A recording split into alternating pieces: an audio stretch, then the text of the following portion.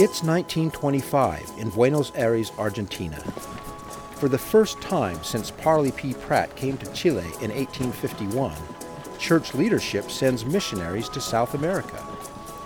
Led by Apostle Melvin J. Ballard, the church humbly plants a small seed of the restored gospel. That seed eventually grows into a mighty oak tree of strength. The challenging start of the miraculous growth of the church in South America is next, in chapter 16, Written in Heaven. This is Saints, Volume 3, the podcast. Welcome to the Saints podcast. I'm James Perry. And I'm Shaylin Back. Joining us today is Fred Williams, a Professor Emeritus of Literature and Culture in Portuguese and Spanish at Brigham Young University.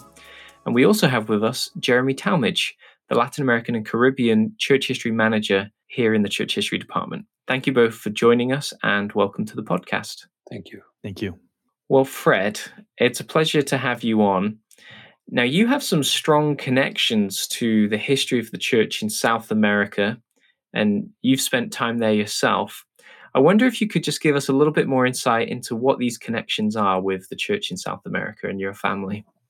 Well, perhaps I could start even earlier.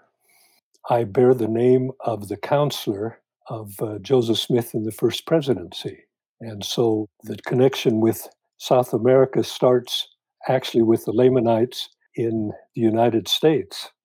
Then his son was the first Surgeon General in Utah and worked among the Native Americans and was on a mission in Smithfield for 3 years. Then his son was part of the group that went to Colonia Dublan in Mexico and again worked with them. And then, of course, my father, as a young man, when he was 18, was called on a mission to South America, then returned as mission president in Argentina and returned again as the first mission president in Uruguay. And on private business was in Peru and started the church there. In my own experience, I was born in the mission field in Argentina, left when I was 2, then returned as a missionary, having already learned Spanish fluently. I was surprised to be called on a mission to Brazil, where I learned Portuguese. Maybe I'll just share this little side note. When I was ready to be serving a mission, I knew that the Lord had prepared me to be able to be a missionary speaking Spanish, because there was no MTC in those days. And yet I wanted to learn another language, and I wanted to know a different culture. I was thinking of Europe, but I never expressed that as a prayer. But the Lord knew and called me to Brazil, whose language was close enough to Spanish that I could be a missionary hitting the ground day one. I later returned as mission president in São Paulo, Brazil, and then again as temple president in Recife, Brazil. My wife is a matron. Well, it's a pleasure to have you, and thank you for joining us. Now, Jeremy, we've had many different people on the podcast from the Church History Department. I'd love it if perhaps you could tell us what it is that you and your team do and how they contributed to this volume of Saints. Yes. So my team and I work to help collect, preserve, and share church history through all of the countries in Latin America and the Caribbean. And so we're actively involved in reaching out to members to capture their stories and the records that they've created. We've set up records preservation centers or mini libraries throughout the nations of Latin America that can hold and keep those records. And then we're also actively involved with sharing those stories with church members. Well, thank you. We're so excited to have both of you on the podcast today. At this point in the volume, it's been a long time since the church has reached out to South America. Since the earliest missionaries in the 1850s, there hasn't really been any contact. Do we know why this is the case? Well, I can guess. The first contact with the church in South America was under President Parley P. Pratt, the apostle, who was the mission president over the Pacific Mission with a nominal headquarters in San Francisco, and it included every nation who was bathed by the Pacific Ocean. And so he chose to go down to the southern district of his mission, which was Chile. He went with his wife and a companion, but political turmoil, church and state, the Catholic Church was quite strong, of course, and opposition, and particularly his not knowing Spanish really put the kibosh on that experience. And his report back to the church, I think, probably discouraged any further work in South America. Yeah. So Parley P. Pratt served a mission to Chile from 1851 to 1852, but met some initial resistance there and had some difficulties finding converts, and he left unsuccessful. The following year, there was actually missionaries that were assigned to British Guyana, but were unable to fulfill their mission to at that time. But the possibilities of extending missionary work to South America remained in the minds of church leaders. In 1901, actually, the Quorum of the 12 discussed the possibility of sending missionaries again to South America and remembered that Lorenzo Snow had talked about looking for openings for the gospel. In 1923, Assistant Church Historian Andrew Jensen actually goes on a trip to South America. And as part of that voyage, he prepares a report for the First Presidency in the Quorum of the 12. He spent 9 days of that trip in Buenos Aires, and he was extremely impressed by the city, and he wrote a glowing review about the prospects for missionary work. And so shortly thereafter, that opening for the church in South America that church leaders had been looking for came. Well, thank you. That helps us better understand why it took so long for the church to reattempt an effort at sharing the gospel, but it sounds as if they were thinking about it at numerous points. Perhaps you could help us understand another important aspect of South American history. And today, when we think of Brazil or Argentina or Chile, we think of Spanish speakers, we think of Portuguese speakers in Brazil. But here in the volume, we're finding that there are some Germans in Argentina and in Brazil. And I wonder if you could just tell us why. Why are there German speakers there in South America? Well, as you know, the 19th century was the century of transatlantic migration. About 100 years, if you start about 1820 to about 1930, the bulk of the Europeans coming over came to the United States. But the second country was Argentina. The third country was Brazil. And they came not only from Germany and Spain and Italy, but from all over, from Russia and etc. And of course, they came because all of the countries in Europe were monarchies, and there was a great difference between the lower classes and their opportunities.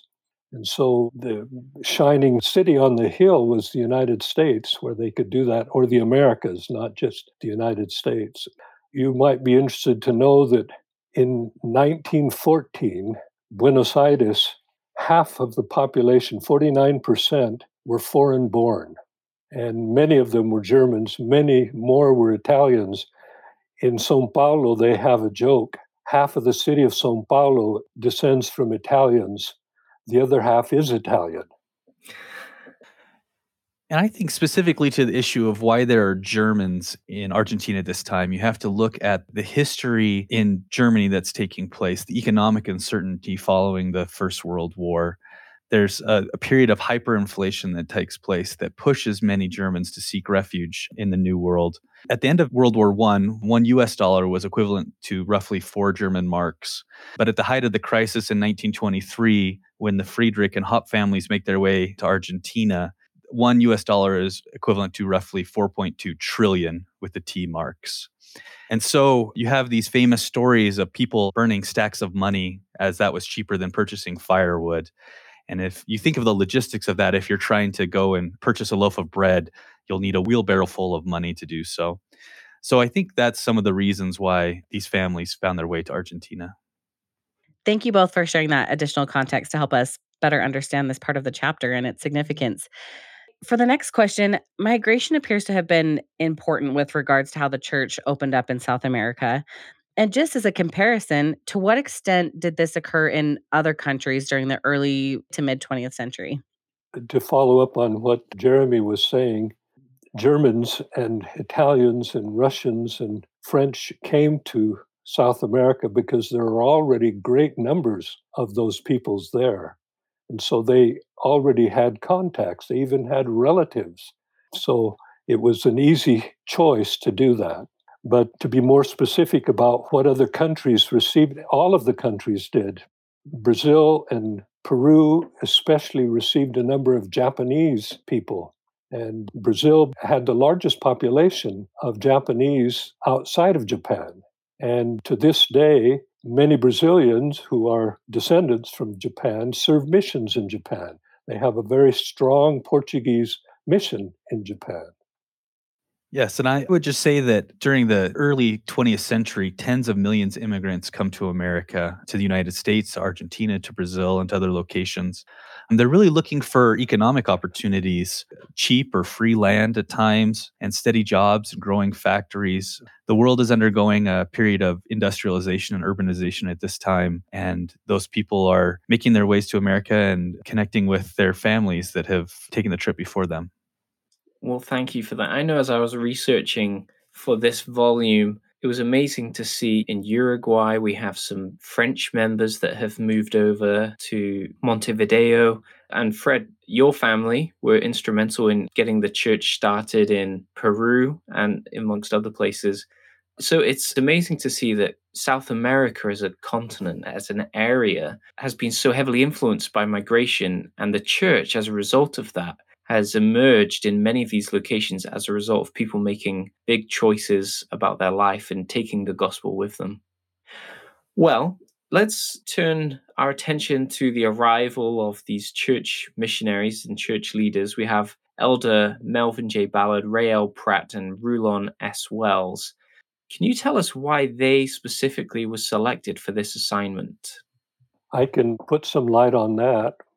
When my father and I wrote a book about the beginnings of the church in South America, I was at the time studying at BYU, and my major advisor, professor, was Garrett DeYoung Jr., for whom the concert hall in the Harris Fine Arts Building is named. He was the first fine arts dean. And so I got his influence. The two German families, the Friedrichs and the Hopes, were writing to the presiding bishop who spoke German and was saying, we have friends who are interested in the church. Eventually, when Brother Nibley became a member of the First Presidency, that information was retained by the brethren. And so they asked the question, well, who could we send? Who would be a good mission president who could speak both German and Spanish? And the answer came back, only one person, Garrett DeYoung. But he had just been called to be the dean of the college. And so it was decided, well, we better send people who speak Spanish, who speak German. And so two people from the quorum of the 70s, the oldest was Rulon S. Wells, who spoke German, and then Brother Ray L. Pratt, who spoke Spanish. He'd been the mission president in Mexico, who was, in fact, the grandson of Parley P. Pratt. And then the apostle, the youngest of the three, Melvin J. Ballard. There's an interesting thing that occurred when they first were down there teaching with the German investigators and members. When Brother Wells became sick and had to return quite early, Brother Ballard would teach in English. Brother Pratt would then translate into Spanish, and then a young 14-year-old German Argentine would translate into German. And so that's how the meeting was run.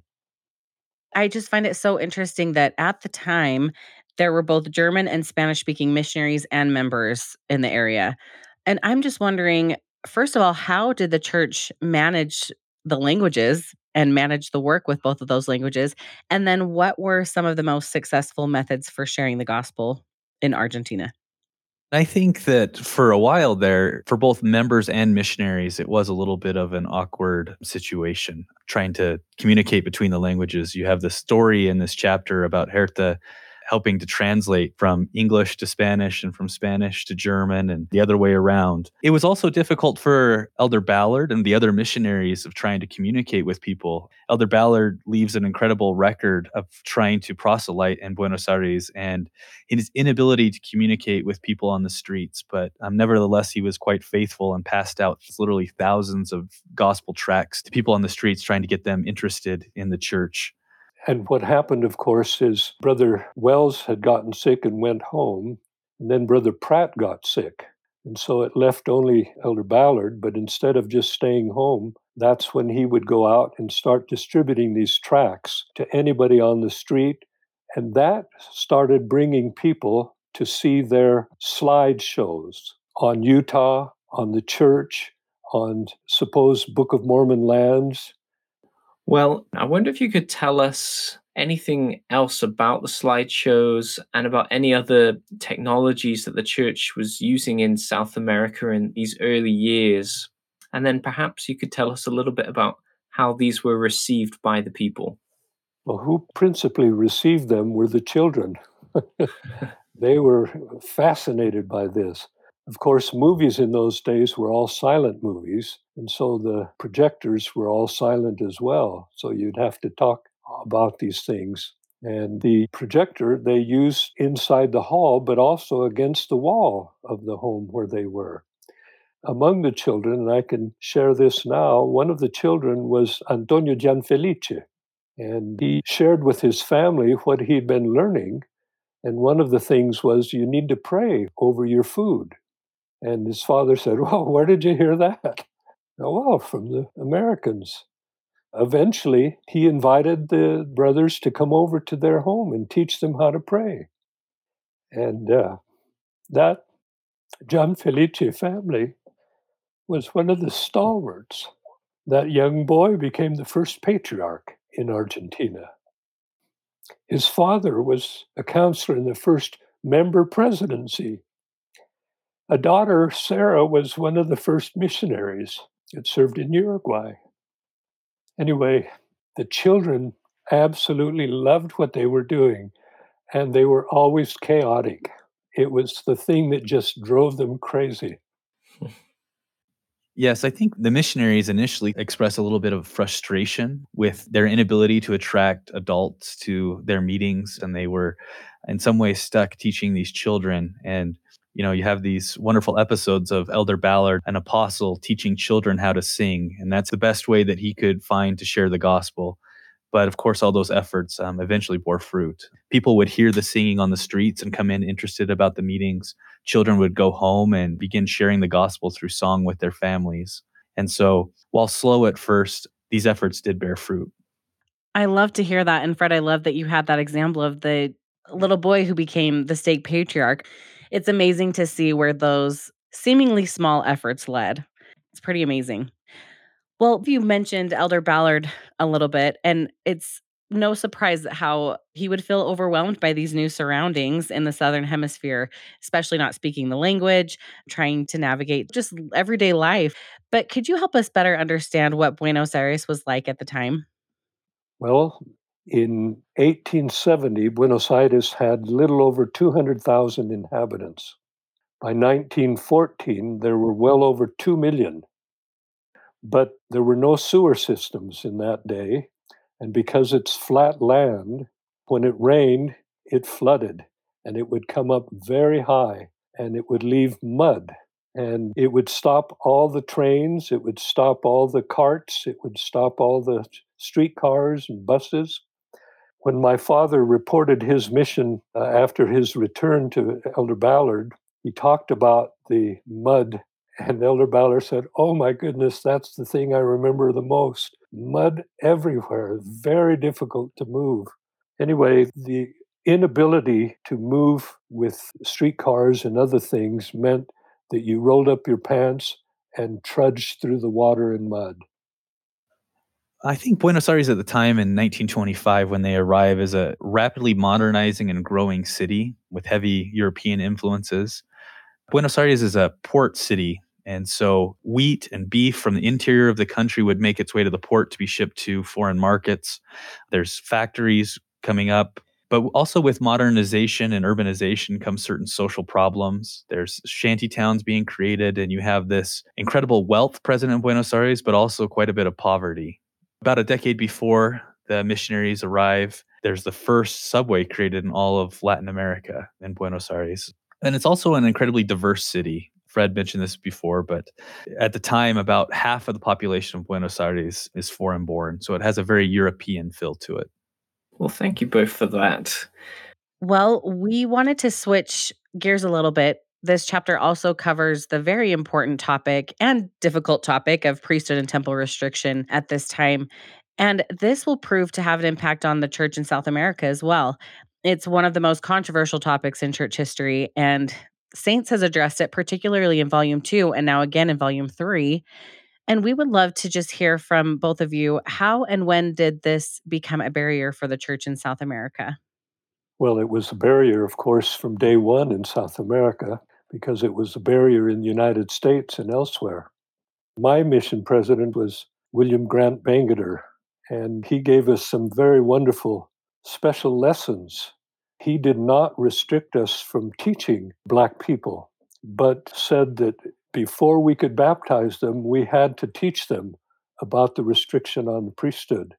That was also a problem when my father was mission president in both Argentina and Uruguay. And as branch president in Peru, when Apostle Kimball at that time came through, he mentioned to him about this family that had a young man and a father who were worthy to receive the priesthood, but they couldn't be sure about his lineage. And President Kimball said to my father, give them the priesthood, give them the benefit of the doubt. And so, yes, I think the priesthood restriction is really a barrier from the beginning in South America. Even before church leaders go down to South America, they express some concerns about expanding into South America. And for a number of years afterwards, missionary work was limited to certain cities or certain locations within these countries. A lot of time we think of race as a uniquely American problem, but the Atlantic slave trade brought about 11.2 million Africans to the Americas, and only about 500,000 of those came to the United States. So if you do the math there, that's about 5% to the US, and about 95% of Africans who came via the Atlantic slave trade went to countries in Latin America. And so Afro-Latinos are common in many countries in South America. And church leaders, as the church expanded into South America, were faced with this issue and the complexity of upholding the priesthood restriction and sharing the gospel. A complexity and a challenge that would continue with the church until the 1978 priesthood revelation. Well, thank you both for that. Of course, in this chapter, we're introduced also to Len and Mary Hope and the challenges they face. And racist attitudes held by Latter-day Saints and non-Latter-day Saints makes for hard reading. What can individual Latter-day Saints do today to overcome and work past this long and difficult period of our history? I think Latter-day Saints are uniquely positioned to have a greater understanding of racial issues, having more knowledge about the brotherhood and sisterhood of the entire human family. And that while attitudes of racial or ethnic superiority have been with us since probably the beginning of time, they're really not part of the gospel. And that the Lord's invitation to repent and to love others is extended to all of us, not just non-members of the church.